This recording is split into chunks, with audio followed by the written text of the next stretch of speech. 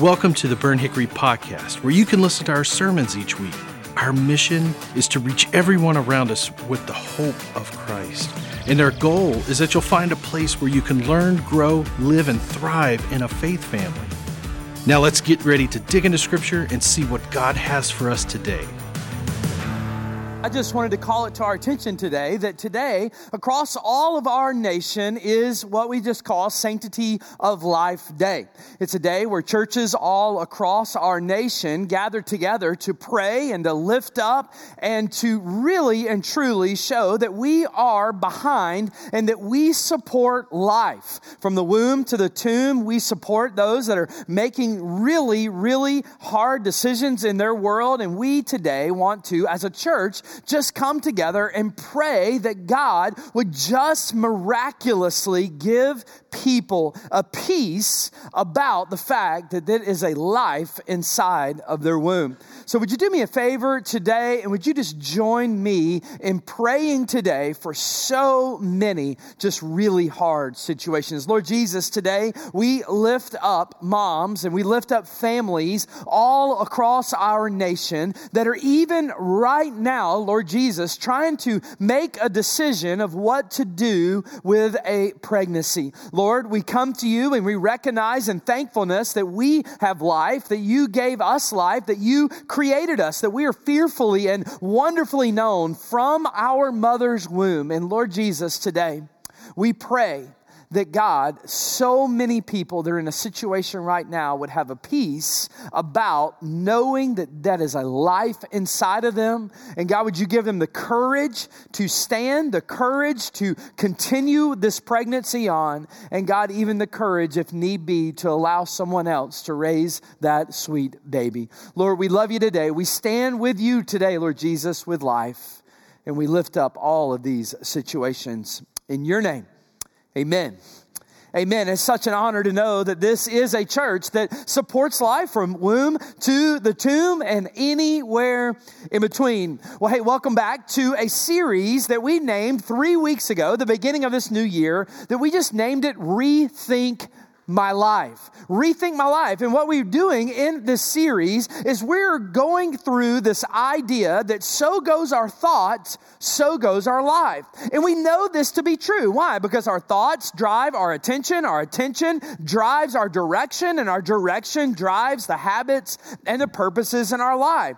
And what we've said from the beginning of this whole series is it is the things that we put our minds to that make the most difference in us. And we said that for the couple of weeks starting off this year, we're going to take some big chunks of some major key areas of our lives, and we're going to look at those specifically. We started week 1 with the idea of asking ourselves to rethink our relationship with Jesus. And we said from that whole first week out of Ephesians chapter 2, the question was, do I know Jesus? Do I have a relationship with him? Has he forgiven me? Has he given me life, forgiven me of my sins, and set me on a track to be with him in eternity? And we said that we're not looking at this series through some deconstructionist mindset, but we're just asking ourselves quite honestly, do I know that I have a relationship with Jesus? That was week 1. Last week we moved on to another topic, and last week I asked you to rethink your relationship with the Word of God,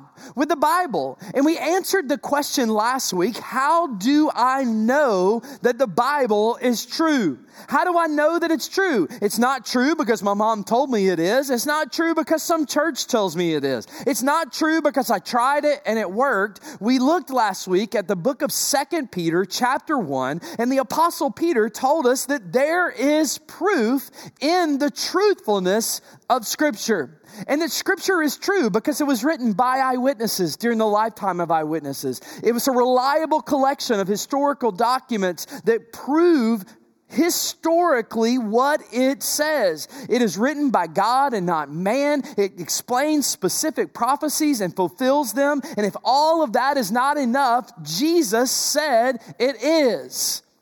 This whole week I've been praying for you guys and just really asking the Lord to solidify your relationship with the Word. Why? Because other than your salvation, Your relationship with the Word of God is the single most thing that can shape you. It's the single most thing. So I hope this week you have spent some time in that. This week we're going to move to another one of the really, really big things in our lives. And this week I'm just going to ask you to rethink your understanding of worship. Your understanding of worship. Now, let me just say this, because I know that as soon as I say the word worship, there's like a huge elephant in the room. Why? Because I already know some of you are flustered. For some reason, throughout the years, the idea of public worship has been one of the most hotly debated issues ever. This is probably one of the biggest emails that I get from time to time. Why? Because everybody has an opinion about worship and everybody loves to share it. All right? It's just kind of how it goes. It's kind of like college football and worship. They go right there together, right? I know that some of you came to this church because of the worship. Some of you know people who are no longer at this church because of worship, and this guy right here. But I get that, right? I know that that's where it is, okay? I know that worship is huge, so much so that it shapes a lot of what a church does. So let me say this before we jump into the text. Burn Hickory, we absolutely value worship. We are committed to leading people in worship, so much so that we have two very distinct styles of worship that happen simultaneously every single week. And do you know what a pain that really is to be able to do that? It is a big deal, but we know that a lot of people's heart language of worship is different, and we're okay with that. We realize that. We know that everybody's expressiveness is different. Everybody's style of music is different. I mean, if we went to the parking lot right now and turned everybody's radio on right now and heard your playlist, none of us would agree, right? Absolutely. And we know that's how it is in worship as well. So we're so committed. We want people to, wherever your heart language is, to be able to worship fully, to be able to worship with everything you have. And we want this to be a place that anybody can come, no matter if you're 4 or no matter if you're 98, you can come and lift up King Jesus in a meaningful way that not only connects with your heart, but also resonates with what the Apostle Paul said in 1 Corinthians when he said that our worship services should be so on point that when an unbeliever comes into this service, even they would be able to experience the power and the presence and the love and the majesty of God because of what is being shown by the believers that are in the room. And when they look at those believers and say, surely God is present. So listen, we're talking about public worship today. All right. Now, I get there is a private worship that you should be having every day in the Word, in your time when you're praying and lifting up the King. But we're going to talk about our public worship today. And we're going to do it through 2 Samuel chapter 6, one of, if not possibly, the greatest and the most awkward worship moments of all time today. So if you got a copy of Scripture, I want you to join me in the book of 2 Samuel today. It's towards the front of your Bible. 2 Samuel, it comes right after, you guessed it, 1 Samuel. It's right after 1 Samuel. That's where we're going to launch out of today. And here's what we're going to do, just like almost every week. I'm just going to walk through the text, teach through the moment in Scripture, and then along the way, I'm going to pause at a couple places, and I'm just going to point out 7 kind of worship walk-away principles that I'm just going to ask you to rethink this week. I'm just going to ask you to ask God, where do I stand in this week? All right? 2 Samuel chapter 6, starting in verse 1. Here we go. We got some work to do today. It says this. It says David. Now, that's King David we're talking about. David again brought together all the able young men of Israel, 30,000. Now, I need you to think about this event. This is not 4 guys sneaking off in the darkness. This is 30,000 able-bodied young men, right? He and all his men went to Bahala in Judah to bring up from there the ark of God. Okay, so what is happening here? King David, he goes after the ark. He goes to find the ark. Now, listen, this is not the Noah's Ark. All right, if you're new to Christianity, those are two different things, right? That's two way big different things. Yes, it would take 30,000 people to move that, but that is not what we're talking about. We're talking about the Ark of the Covenant. The ark in the Old Testament represented the presence of God. It represented the power of God. It was God's central presence on this earth prior to Jesus walking on the earth. It was a gold box, if you remember right, from Raiders of the Lost Ark, right? It was a gold box. It looks a lot like that, actually, for those of you that remember the movie. It was a gold box, and it had on top of it this cherubim that represented the throne of God, and inside of it, it had three things. It had the jar of manna that represented the provision of God. It had the stone tablets, the 10 Commandments that Moses had that represented the law of God, and it had Aaron's staff that budded one day out of nowhere that showed the power of God. So you've got this gold box. It is the representation of God. It is the glory of God on this earth. It had a flat top on top of it. And on the top of this flat top would be called the mercy seat. And once a year, that is where the high priest would go into the temple to sacrifice for the sins of all mankind. So when you're seeing the box, when you're seeing the ark of God, it is God's presence. It's the reality of that is where sins were forgiven. That is what was pointing to who Jesus is. And the next thing you got to think about when reading this is if that was such a big deal and David is going down to retrieve this thing called the ark, where is it? And if it's such a big deal, why did they lose it, right? You got to ask questions about Scripture. I mean, if it's the presence of God and you lose it, that's a deal, all right? Now, that's a whole nother sermon for a whole nother day because I think sometimes we can kind of fall in that. But how in the world did they lose it? Well, I'm glad you asked because I wanted to tell you this, all right? And this is a reason for me to tell you this because it's a great story. If you go back to 1 Samuel in chapter 5 and 6, you don't have to go there, you can read it later. You will see that Israel lost the ark in a battle against these people called the Philistines.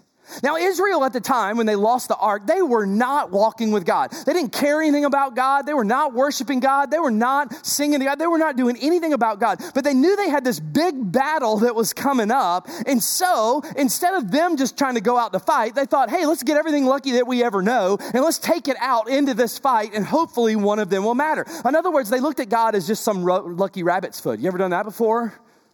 Where no part of your life is really represented in, but when you needed them, you just kind of call them at that moment. Well, that's what they did. Well, good news, bad news is that it didn't work. Israel not only lost the battle that day. Why? Because you can't manipulate God. You can't force God into things. He's God, right? They not only lost the battle that day, but they lost the ark that day. They lost the ark to the Philistines, and the Philistines took the ark of God from them in the battle.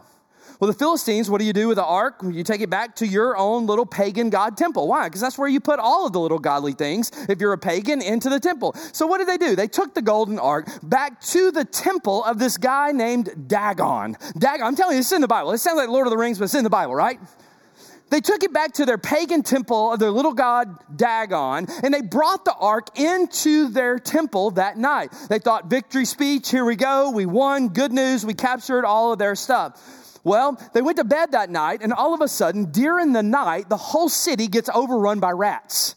Gets overrun by rats. They woke up the next morning and everybody had these tumors all over their body. They woke up that next morning and they went to the temple of Dagon, and the statue of Dagon, their little G god, I might add, had fallen on its face down in the temple. Well, they thought, well, that's a strange coincidence, right? What do we need to do? Well, I know what you do. You stand that statue back up and we'll go about our business and maybe find something to cure the tumors, right? The next night, guess what happened? Oddly enough, the statue falls over again. The second night the statue falls over, though, his head pops off and his hands pop off as God's saying, okay, you mess with me, watch this. Well, this got them thinking, hey, we don't want this thing. We don't want this ark thing because not only is it getting rats everywhere, giving everybody these cancerous tumors on them, now our statue is all broken, and how can we worship? So what do? They send it to another Philistine city because that's what you do when you really don't like your neighbors, right? They send it over to their city. Their city does the same thing. They take the ark, they put it into their temple, and guess what? Strangely enough, happens in their city the same thing. This happens in multiple cities. The Philistines are passing this ark back and forth between the cities until finally they decide, we don't want this thing any longer. Get this thing back to the Israelites. Get this thing back to God's people. It's killing us. So what do? They come up with a plan. They build this cart. They come up with a couple of big oxen, right? These couple of animals, and they put the ark on the new cart. They also, just for kicks and to try to kind of get God off their back, they send off these statues, these golden statues of rats that they had made and tumors that they had made. You got to love the Bible, right? To hopefully get rid of this curse that was on them. Well, they get the cart started, and the oxen that were pulling the cart automatically start walking back towards Israel. They walk so far, they cross over into Israel, and all of a sudden, this guy named Shemish, this Hebrew guy, sees the ark of God being pulled on a cart, and he thinks what everybody thinks when you see something that nobody's around: finders keepers, right? Finders keepers. What does he do? He goes out, he gets the ark of God. I'm not making any of this up. You can fact check me later. He goes out, he gets the ark off of the cart, he puts it into his house. He has a party at his house one night. Evidently things got a little bit out of control, and his family decide they want to look inside the ark, and guess what happens to them? Ever seen Raiders of the Lost Ark? Their faces melt off. I'm just kidding. That didn't happen, all right? That didn't happen. But what did happen is they all died. They all died because of their irreverent act. They died right there. So Shemish decides, man, this thing's not staying in my house. Get it out of here. He calls some priests from the town next to them to come get this thing out of my house. So the priests come and they take it to a man named Abinadab's house. And Abinadab puts it into a spare room in the back of his house. And I'm not really sure, this is just me reading into it, but I think he put a sign on the door that says, don't touch, right? Don't touch, right? Leave it alone. Probably didn't do that, but you know what I'm saying.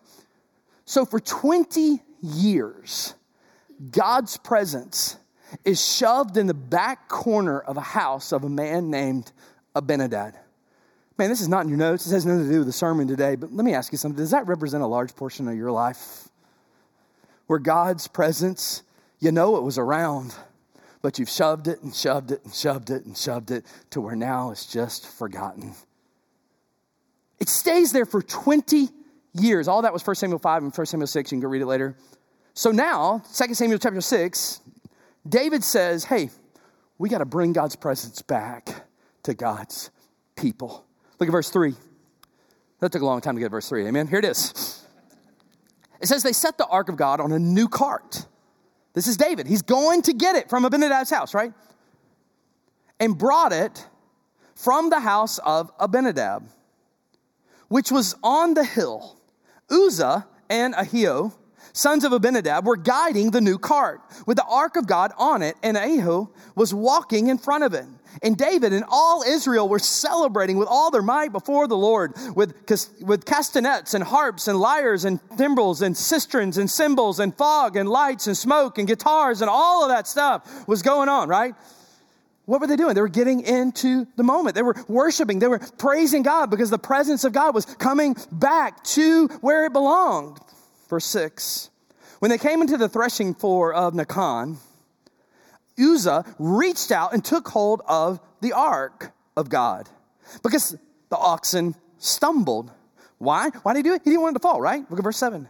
The Lord's anger burned against Uzzah because of this irreverent act. The Hebrew here just points towards he had just a casual view. He's like, just hold that thing up or just kind of do what I want to do. Watch this. The Lord's anger burned against Uzzah because of this irreverent act. Therefore, God struck him down and he died there before or beside the ark.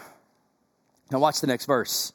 Then David was angry because of the Lord's wrath had broke out against Uzzah. Now, I said this last week, but I love how honest the Bible is. It tells us that David was offended here by God. David was like, wait a minute, God. He was doing you a solid. I mean, what gives right here? That's crazy. Now he's dead? Come on. This hit me probably stronger last week than it ever has hit me, probably because of teaching the Bible last week a little bit. But you do realize that we're not the first generation that has ever been offended by the Bible, right? We're not the first generation that has risen to this level of knowledge to where we feel like that we're like ahead of the Bible. Even the writers of the Bible were sometimes offended by the Bible. Why? Because we are a sinful man. We are a finite man. Our limited 90-ish years at best on this earth has nowhere to even be held close to who God is and how holy God is and how big God is and how he wants to love us. No, the writers of Scripture even got offended sometimes and had to just go, hey, God, I don't really understand this. I don't really know all of this, but God, all I can do is put my yes on the table. And one day it'll be clear. But look at the next verse. What happens? Verse 9, it says, David was afraid. He's now gone from angry to afraid, if you noticed, of the Lord that day. And he said, how can the ark of the Lord ever come to me? He was not willing to take the ark of the Lord to be with him in the city of David. Instead, he took it to the house of Obed-Edom the Gittite. Now, I know that means nothing to us, but here's what that really means. That means that David got so scared, he got so kind of out of wonk in his theology that he sent the presence of God to a pagan man that wasn't even Jewish. He wasn't a Hebrew. He was a Philistine, and he sent it over to his house. Now, I know that seems like a really weird place to stop the story, but I want to point something out that old Uzzah's life has just showed us right here that I think is important for us. In fact, write this principle down. There's a danger in flippantly approaching and worshiping a holy God. There's a danger in flippantly approaching and worshiping a holy God. We saw it, first of all, with Israel losing the ark to even begin with, and then we see it right here with Uzzah on the cart. I mean, let's talk about old Uzzah just for a minute. What was he supposed to do? Was he just supposed to let the ark fall on the ground? I mean, it looks like he was doing the right thing, right? But God punished him. Well, it looks like that from the outside looking in, but if you know your Old Testament history, and if you know your ark history, you know that God had set this thing apart as sacred, had set it apart as his presence, and you did not touch it. God had specific instructions of how to be in his presence, how to be in the ark's presence. In fact, if you go back to Exodus 25, it even shows us that on the outside of this gold box, there were these rings that they would have put these long wooden poles through, that the Levites specifically would have taken these poles and put them on their shoulders and walked with the ark without touching the ark, and had a cover that was to be put over it just in case you were to touch it. All of this was described in Exodus 25, but the Israelites went down to get the ark and they just ignored all of the biblical commands, and they moved the ark in the way that the pagan Philistines had taught them how to do it. They just thought, well, it's just easier. It's just a shorter view. It's just why not just do that? It's way easier to do it. Here's the point. We don't get to decide how we come into God's presence. God decides that. We don't get to decide that. We don't get to decide how to worship God. God does it. Why? Because he is holy and we're not. He is all-knowing and we're not. He is God and we're not. And our role is to follow him, to hold high his presence, and to invite his presence into our life through the lens that our sin has been covered by King Jesus. That is our role. Not to flippantly approach him like he's a lucky rabbit's foot, or when we want to, or only when we need him, or here and there, or we have nothing better to do. That's what Uzzah has just taught us. So this kind of freaks David out a little bit. And what does he do? He sends the ark away, right? He thinks that the ark is a big problem until God finally shows David that listen, God's presence is a blessing in your life. In fact, look at verse 11. Watch what it says. It says, the ark of the Lord remained at the house of Obed-Edom the Gittite for 3 months. And watch this. The Lord blessed him and his entire household. Now, King David was told, the Lord has blessed the household of Obed-Edom and everything he has because of the ark of God. It was like God was sending him a message, and God is showing us right here this principle. Write this down. Here's the principle. God's intention was, and God's intention is, to bless us with his presence. Do you realize that? That a holy God has blessed us with the ability to even call his name, to even know his name, to even be able to lift him up. That's what it's showing us right here, that we're not coming in flippantly. We're coming in here because God has already even just blessed us in being able to connect with him, a holy God. And David finally gets this. And what happens in David's life? His faith is renewed. In fact, look at verse 12. Watch what happens. So David went to bring up the ark of God from the house of Obed-Edom to the city of David with, look at this next word, with rejoicing. With rejoicing. Write this next principle down. I know they're coming quick, but watch this. Here's what it's teaching us. When we truly understand the motives and intentions of a good God, pure rejoicing is always a byproduct. Here's what that means. In other words, you shouldn't have to try to worship when you really understand who God is. You shouldn't have to try to conjure up some fake emotion when you really understand who God is. That's why I started the whole message off by saying salvation is number one, the Word of God is number two. Because when you link those two things together, the byproduct of realizing more and more and more and more and more who God is and what God has done is always rejoicing. Some of us don't have a worship problem. We have a God problem. Some of us don't have a worship problem. We have a reality of we don't understand how good God is and what God wants to do in our lives. Look closely at what it just said right here. Look at verse 13. It says, when those who were carrying the ark of the Lord had taken 6 steps, he sacrificed a bull and a fattened calf. Look closely at what it just said, right? When those who were carrying the ark. Now, what is just swapped right here? Notice it's no longer on a cart like the Philistines did it. It's no longer just being pulled by animals, right? No, they're doing it the right way. They're doing it the Exodus 25 way. They are carrying it with full honor and full respect and full honor and reverence. When they took 6 steps, notice what happened. They made a sacrifice. Why is it 6? Well, 6 is the number for imperfect man. 7 is the number for perfect God, right? They took these 6 steps and they sacrificed a bull onto the ark. Why? Because it was representing that the blood was being shed for their sins to remind them of who God is, to remind them of what God wanted to do in their lives. It was to cover their sins. It was to show what God wants to do and to continually, every 6 step of their life, remind them of what God wants to do. Listen, church, that's the gospel. The gospel in our life is not that we're shedding the blood of a bull onto the altar of God, but the gospel of our life is that Jesus one day made this sacrifice for us so that we could walk in the presence of God, so that we can know that we're in the presence of God, so that we can forever walk into His promise. Jesus has covered us with His love, and He's no longer going to bring us the death of Uzzah. He's not going to bring us the tumors of the Philistines. Why? Because Jesus has made a way, but He's given us life. He's given us the way, and there should only be one thing that we do because of that, and that's to worship Him. That's to worship Him. Here's the principle. Watch this. Write it down. Worship is the only logical response of a life that realizes what Jesus has done, what He is doing, and what He's going to do. It's the only response. Once again, I don't think we have a worship problem. I think we have a Jesus problem. I don't think we have a worship problem. I think it's a response problem of us not really realizing what Jesus is doing, has done, and will do for us. Look at the text right here. Watch what happens when you understand this, because where there's no worship, there's no understanding of salvation. But watch David closely. A lot of text here. Verse 14, he says, wearing a linen ephod, David was dancing before the Lord with all his might. Must not have been a Baptist church, but you see what I mean, right? There it is.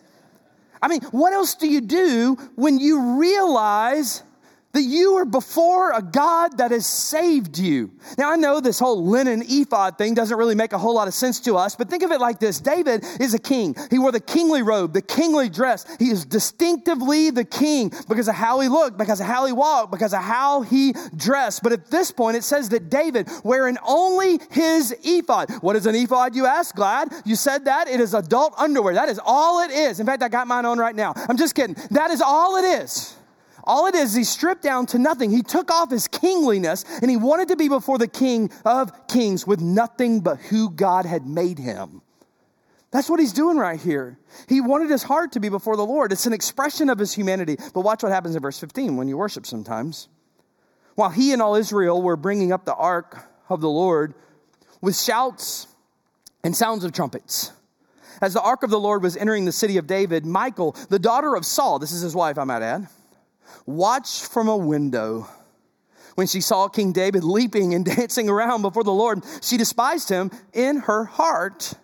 They brought the ark of the Lord and set it in its place inside the tent that David had pitched for it. And David sacrificed burnt offerings and fellowship offerings before the Lord.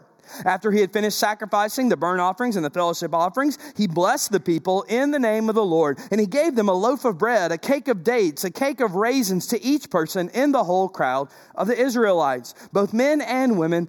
And all the people went to their homes. Keep going, verse 20. It says, when David returned home to bless his household, Michal, the daughter of Saul, notice it always says the daughter of Saul, right? She's the antagonist. You're going to see that. Came out to meet him and said, how the king of Israel has distinguished himself today, going around half naked in view of the slave girls of his servants as any vulgar fellow would. In other words, Michal looked at David and says, you fool, that is not how a king acts. But listen to what David said, somebody that understood what God had did for him. David said to Michal, it was before the Lord who chose me rather than your father or anyone from his household when he appointed me ruler of the Lord's people, Israel. And I will celebrate before the Lord. I will become, catch this, even more undignified than this. I'm not really sure how you do that, but I will become even more undignified than this, and I will be humiliated in my own eyes. But by these slave girls you spoke of, I will be held in honor. Now, I know that's a lot, so let me give you the cliff notes or the spark notes for you young people, right? Of what David just said, right? David just looked at his wife, Michal, and said, listen, my dear, God chose me. God made me who I am. God saved me, and now I don't really care what anyone else thinks. What I care is that the maker of the universe, his glory, is being put on display. And it's only because of God and what he has done that I have life. And David says, and I don't care who knows it or what they know, because the maker of the universe has set us apart. That's worship.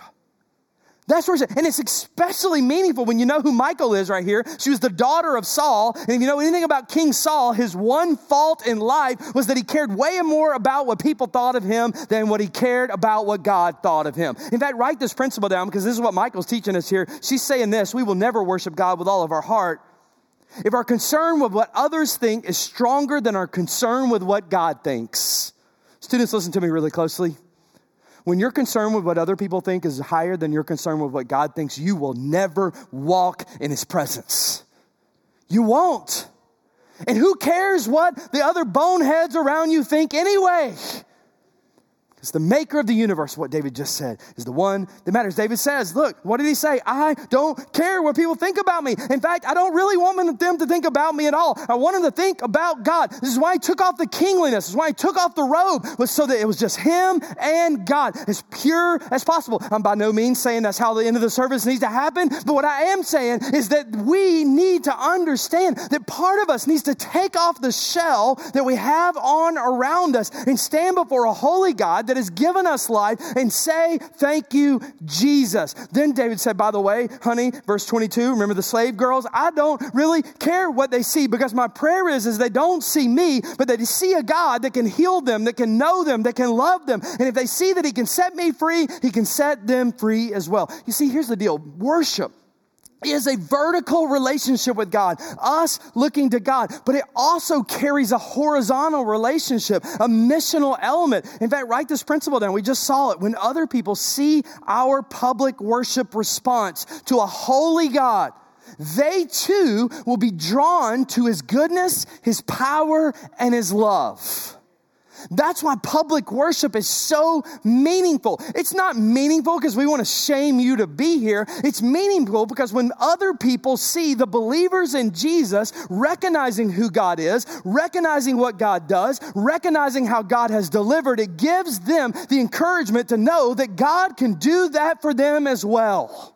And God can lift them as well. And that's really hard to do when we're flippant about our worship and we're coming in as Uzziah did. We're coming in as Michael did from the window. But it's not when we begin to strip off ourselves and say, yes, King Jesus, move in me.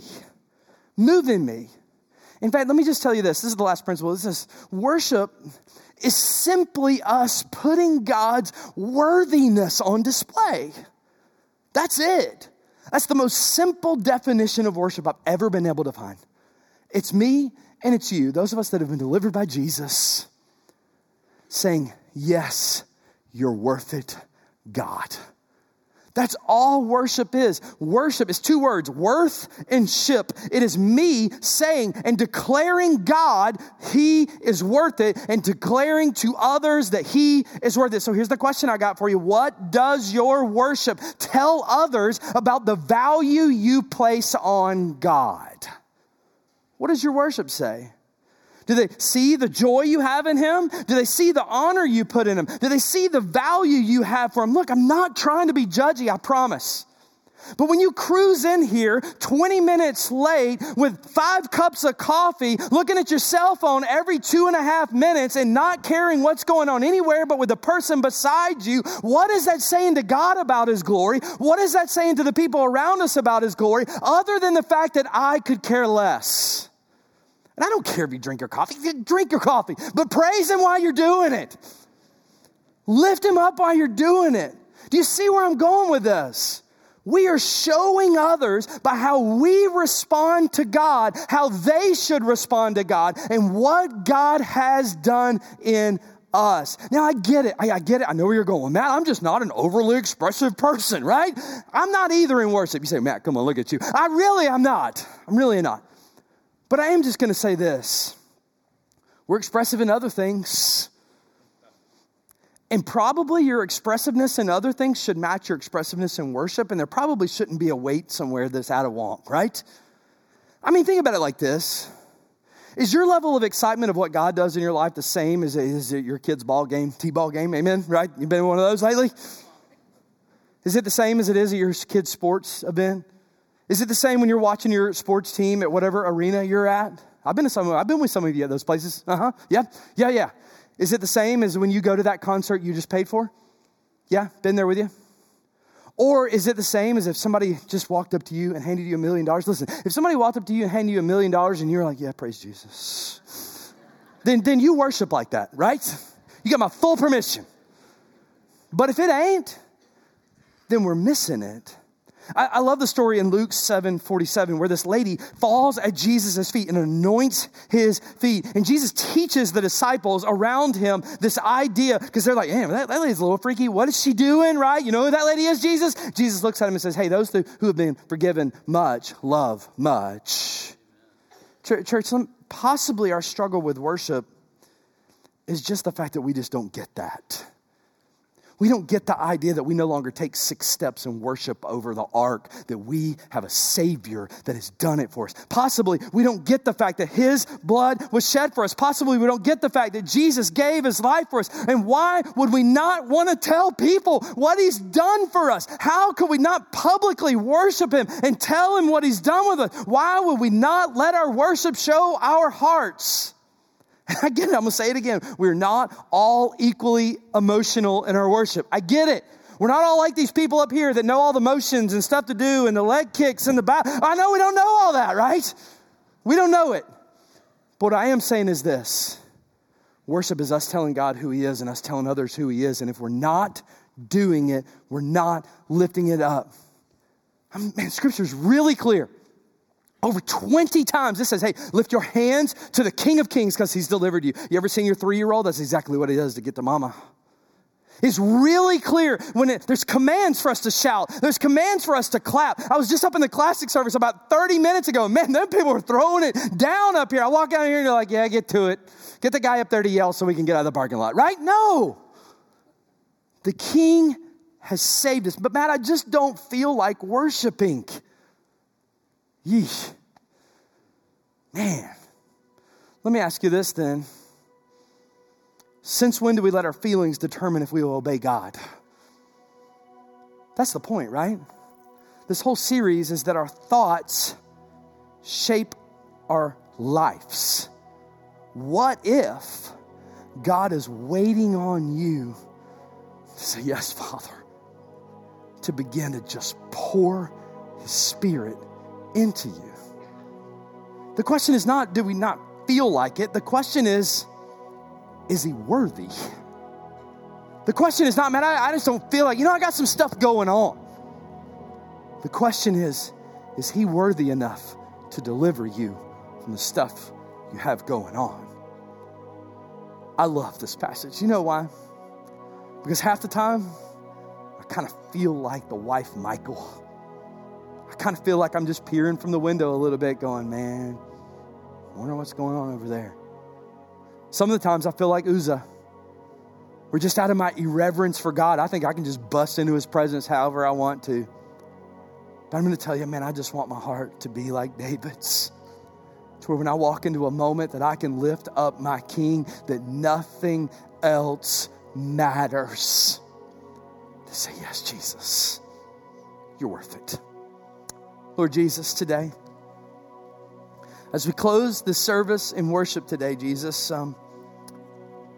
God, my prayer today, God, is not that we would be phony, but God, that our hearts would show who you are. And our lives would display your goodness, your love, your mercy. And God, that we can worship the King. Your head's bowed and your eyes closed today. I'm just going to ask you, maybe your worship problem is because you've never had a moment in your life where you have given Jesus your heart. And it's hard to worship something that you don't get. Let me just say this during the invitation today. If today is the day you need to surrender your heart to Jesus, I'm going to be standing up front to your right. And I'd love to talk to you about what it looks like to have a relationship with Jesus. But maybe today you are a believer and you just got some serious stuff going on and you just really feel like it's hindering your worship. You just need somebody to come beside you and walk with you for a few minutes in prayer and that. And I've got some people with me that would love to pray with you in just a minute. But for the rest of you today that know Jesus, that love Jesus, I want to give you just a couple of minutes today to express His worthiness. Lord, walk with us in these next minutes. Show us who you are. Let us show others what you've done in us and how worthy you really are. Amen. Amen. Let's stand and sing together. Thanks for listening to this week's sermon. Were you inspired? Maybe you've got questions.